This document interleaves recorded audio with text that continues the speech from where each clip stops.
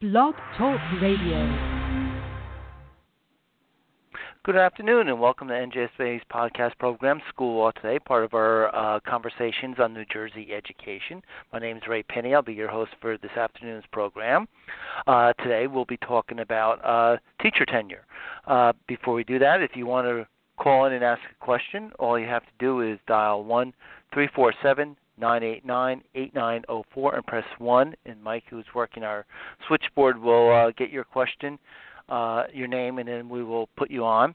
Or if you want, you can log into our chat room, and there's no charge for logging on to the chat room, and you can type in a question. I will pass it on to our guest. Today's guest, as I said earlier, we'll be talking about teacher tenure.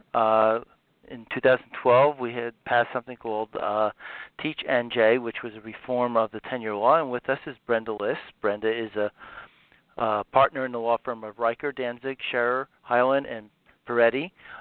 She's been practicing in the area of education law for over 25 years, representing public school districts across the state, and her office is in Morristown. Welcome, Brenda. Thank you. Thank you very much.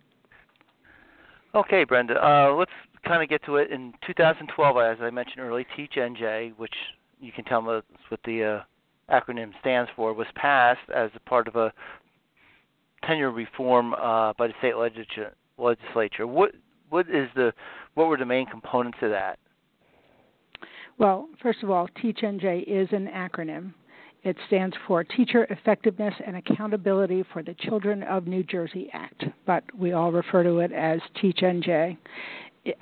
According to the legislature, a specific section of the statute, it said that it was adopted for the express purpose of improving instruction in three ways: through performance evaluations that are supposed to provide specific feedback to teachers; secondly, to use those evaluations for the provision of professional development; and thirdly, for those evaluations to inform personnel decisions. And those decisions specifically are the grant of tenure that evaluations are supposed to be used for, and the removal of tenure from any tenured teachers that are not performing up to the standards set by their school districts, by their employers.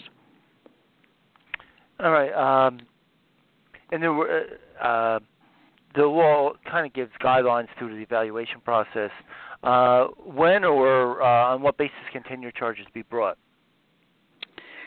Well, TEACHNJ did not change the basic provision for the grounds for tenure charges. Both before and after TEACHNJ, tenure charges can be brought against a tenured teaching staff member for inefficiency, incapacity, unbecoming conduct, or other just cause. Those are all terms of art, as we lawyers say. Those are the bases for tenure charges.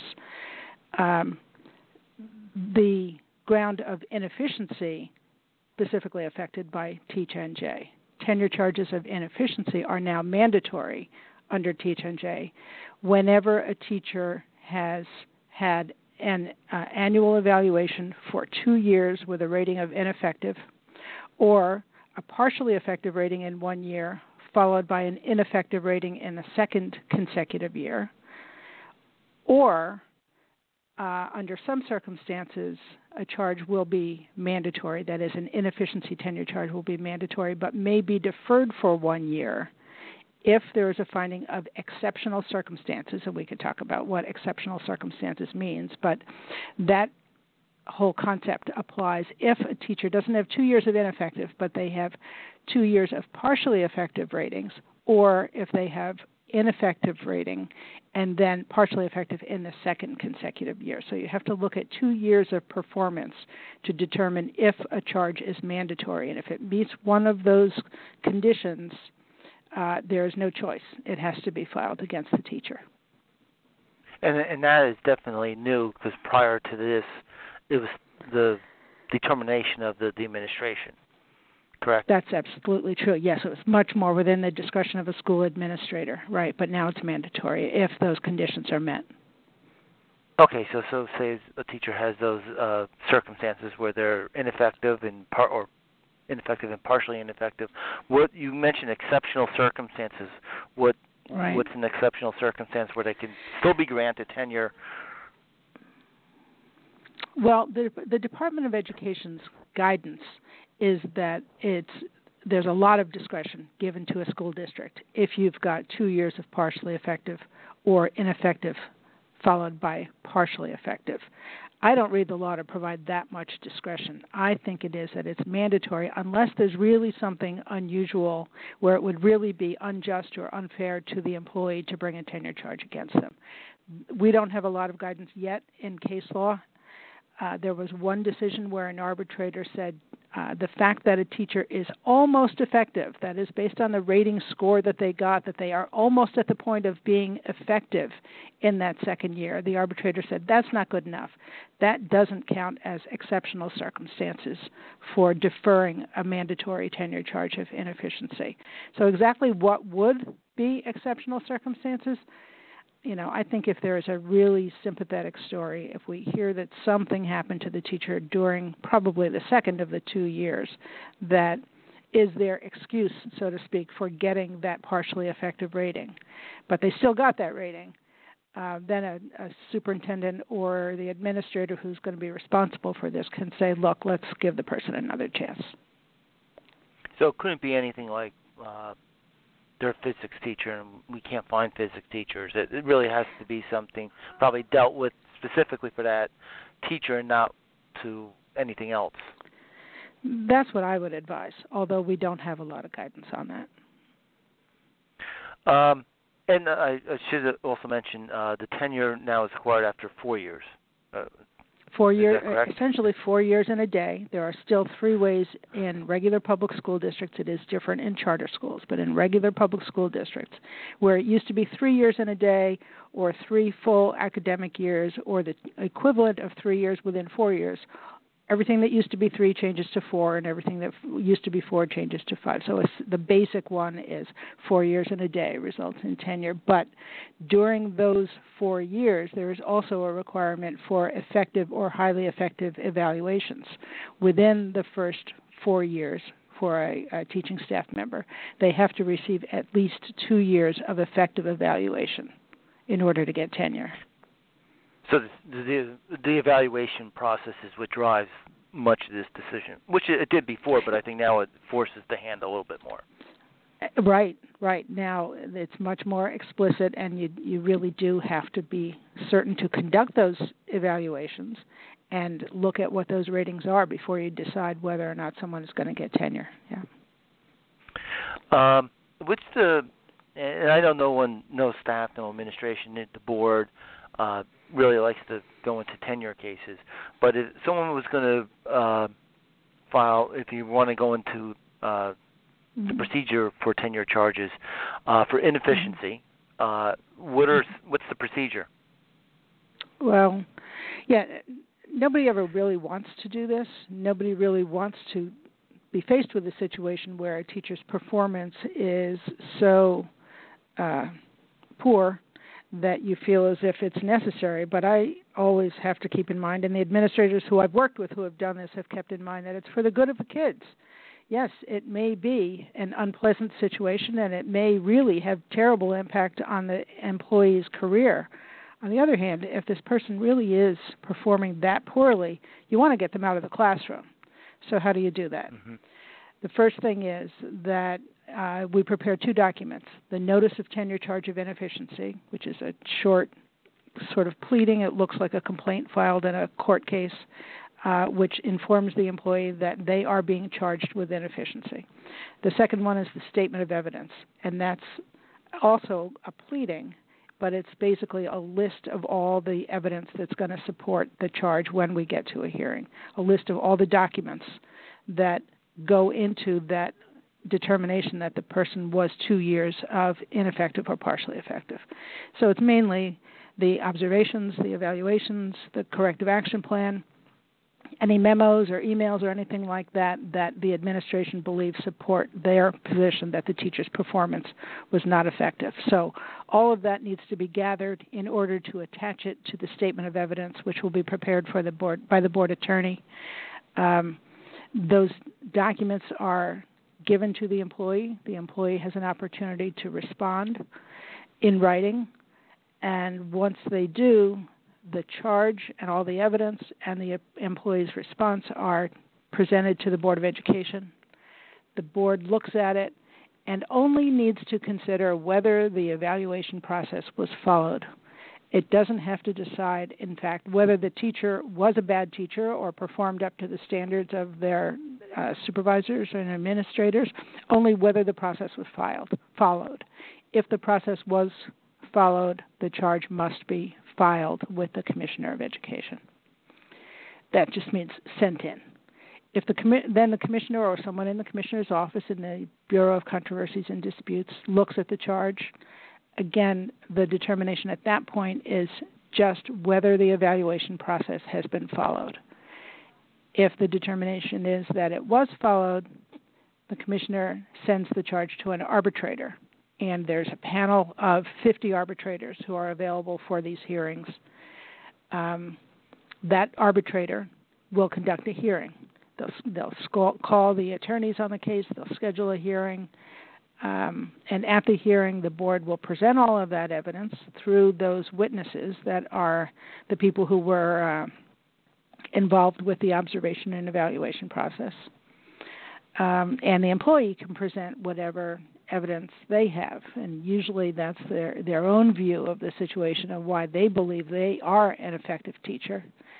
And there's a lot of legal wrangling, and the arbitrator ultimately will make a decision, issue a written decision on whether or not the teacher should be kept or dismissed from their position.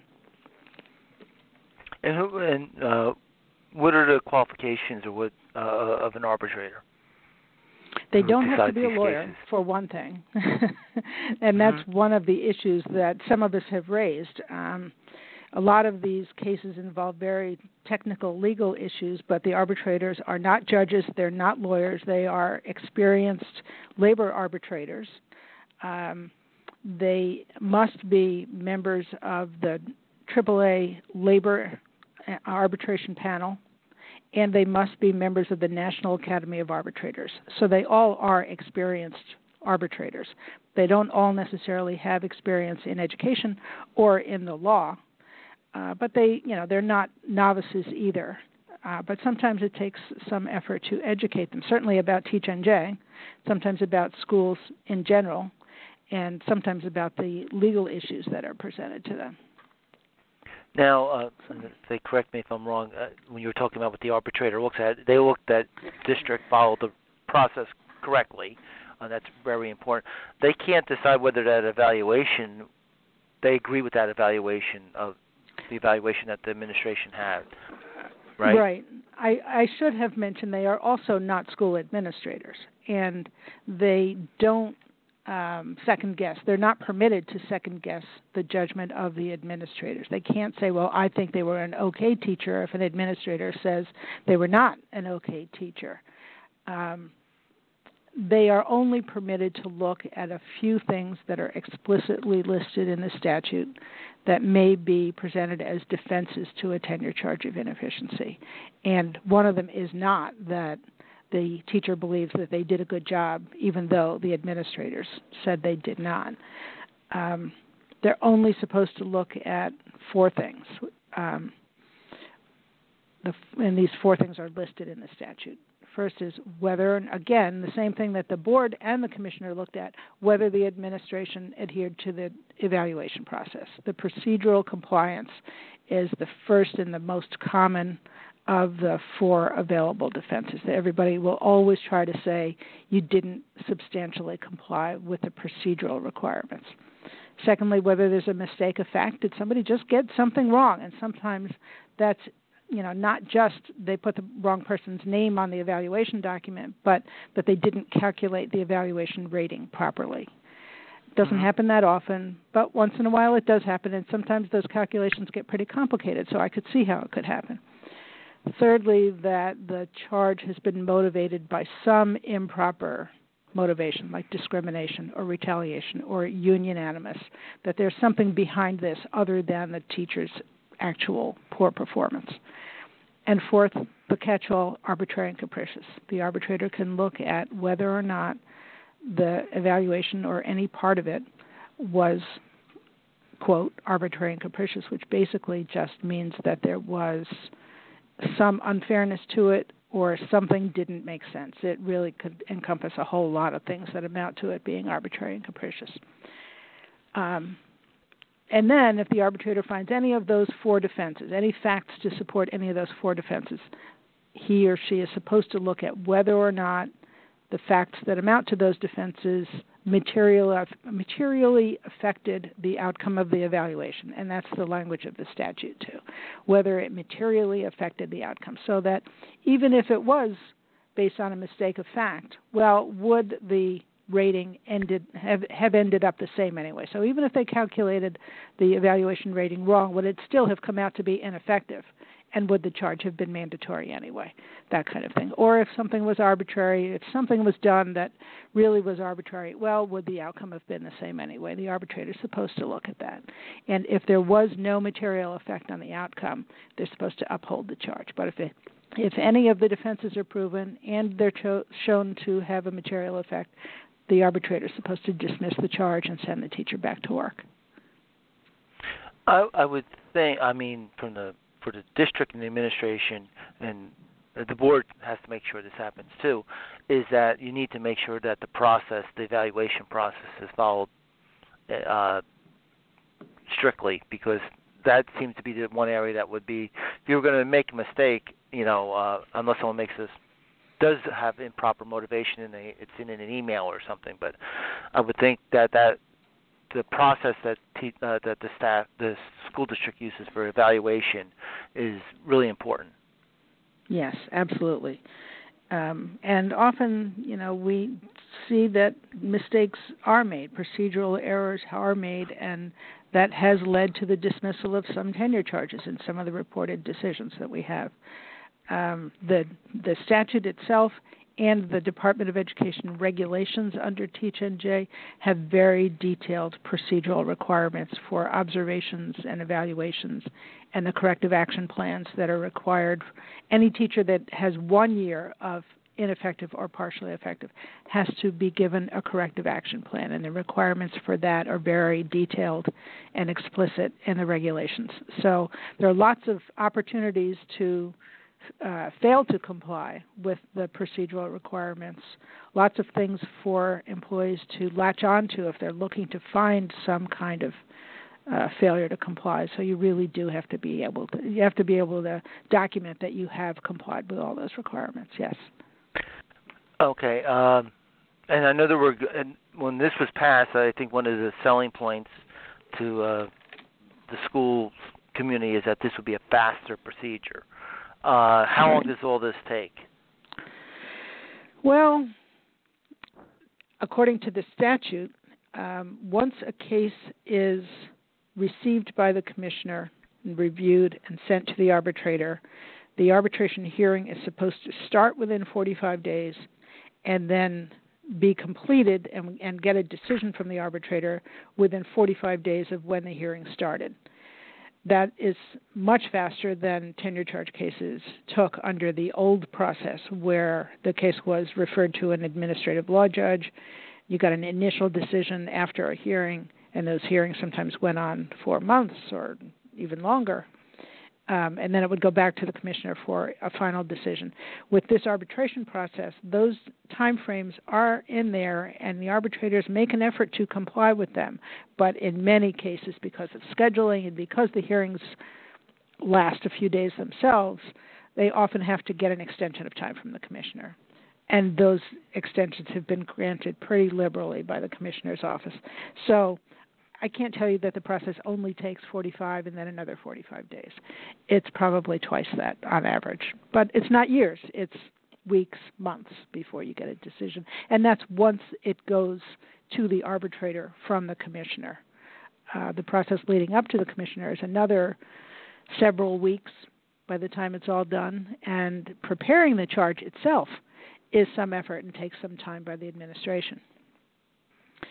Now, it would seem that if you're preparing all this and you give the the notice of tenure charge and the statement of evidence to a teacher Anecdotally, I've heard that there seems to be some teachers you may not have tenure charges, but they may just resign.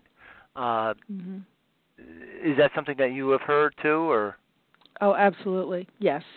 While we've had quite a few arbitration decisions where the process has gone all the way to the end, many teachers who are facing mandatory tenure charges of inefficiency choose not to go through that process. They know what the law is as well. They are well advised by their lawyers, who typically are appointed by their unions, and they see the same decisions we do, and they can see the same provisions in the statute that we have, and they choose not to go through that process because while it's not pleasant for us, it's certainly not pleasant for them. And unless they think they have pretty strong grounds for one of those four defenses, I think very often they are advised that they might as well just resign. The outcome will be the same but a lot easier for them. So my experience both with having prepared a lot of these cases and served them, and also with the data that we have from the Department of Education, is that we have many more teachers. We have had, since 2012, many more teachers who could have had charges brought against them than the ones that were actually brought, that many of them choose to resign before the formal filing of the charges, yes. So, and that's from your experience too, is that, and I guess that's another reason that you might want to put a lot of time and effort into making sure that your process is correct, and that you follow, dot all the I's and cross all the T's, because it may save you time down the road, because it may not even go to the arbitrator. It may, right. Right. A lot of your case, a lot of your case is completed without ever going to the hearing. It's completed when you've got the documentation together, and either you could send it to the person or send it to the union attorney and say, this is what we've got, or sometimes you don't even have to do that. You just inform them somehow that we are prepared to go ahead with this, and present it to them in a way where they know that you've been gathering this information over the course of the last year or two based on 2 years' performance, and you're prepared, you're ready to go, you've got it all together, unless they choose not to do that, and that's up to them. Say a teacher still wants to fight it. And I just want to reiterate for our listeners that we're really only talking about inefficiency. We're not getting into other areas where teachers can have tenure charges brought up. How many of them? Are there any numbers as to how many teachers have fought this, and what's the success rate for the teachers or the school districts if it goes to the arbitrator in the end? Last fall, the Department of Education published a report with its evaluation of the TEACHNJ implementation process, and it had some data in there, and that was the second time they had published this kind of report. So we have 2 annual reports now from the Department of Education regarding implementation of TEACHNJ, and the one that, and it's available online, the one that was published last fall reported that, well, first of all, they say that the vast majority of teachers who are not meeting an acceptable level of proficiency have left the profession prior to charges being filed. So vast majority, they don't, I don't know exactly what they mean by that. They do say in another part of the report, almost 1/3 of teachers who received an evaluation of ineffective or partially effective in 1 year left, are no longer teaching in the district where they were. Again, I don't know what they mean by almost 1/3, but that's a pretty big percentage, and that's just after 1 year. Number. So that's right. I mean, our retention rate in general for tenured teachers is way better than 2/3. If among those who are ineffective or partially effective, almost 1/3 leave after just 1 year, the law has been pretty effective. The other number they have in terms of charges that have actually been filed and then go to hearing and then we actually get a decision, their count is that of the 22 inefficiency tenure charge cases that have been heard by arbitrators since 2015, so they don't go all the way back to 2012, but since 2015, so that's about 2 years' worth of cases, they say there are 22 inefficiency tenure charge decisions, and of those 22, 17 resulted in the teacher's tenure being revoked. So school districts have won 17 out of 22 cases that have been reported decisions where it went all the way through to the end of the process. So pretty good record, not perfect, but pretty good for those cases that have gotten that far. That does not take into account all those teachers who resigned before they got to that process. So if you count all those, I think the percentage is pretty high. Just for me, and I remember 2012 when this was being discussed, if I recall correctly, I thought we were going to need a lot of arbitrators because they felt that they were going to be overrun. That doesn't seem like a whole lot of number of cases, actually. That's right. Yeah, I think everybody's been surprised that we have not had more cases than this. But if you take into account both those teachers who have resigned before we even get this far, and the fact that, honestly, I bet that some administrators are rating people effective even if they're borderline, or they're rating, if they get a partially effective rating in 1 year, they rate them partially effective again, and then they exercise that discretion not to bring a charge after 2 partially effective years because the department's guidance suggests that they can do that, even though I say exceptional circumstances should be considered very narrowly. We're not seeing as many cases being brought as everybody expected, and everybody acknowledges that, including the department. We don't know why exactly not as many cases have been brought, but bear in mind also that number of 22 is reported decisions since 2015. That's only 2 years worth, I think, by the time this report was published in the fall of 2017. So 11 reported cases a year for those that have gone all the way through the process. That's what we've got. From your experience, what would be like a reason that the charge of inefficiency wouldn't be successful, and what advice would you have for boards in that area?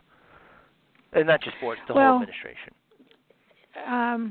If they have a teacher with 2 years of ineffective, I would say that the word mandatory, it says the statute says you shall promptly file. You don't have a choice. You have to prepare your case, put together the notice of tenure charge, and begin the process, whether you've got a strong case or not, because that's what the law requires.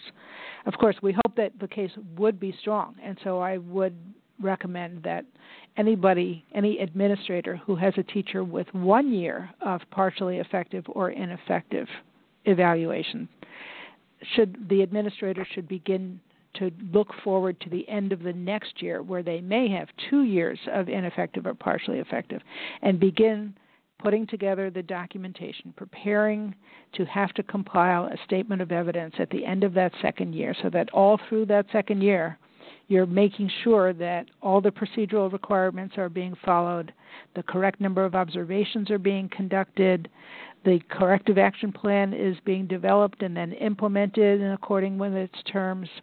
All the homework has to be done all through that whole second year, not just all the way at the end, because all the way at the end, if it's mandatory, and you have to present it.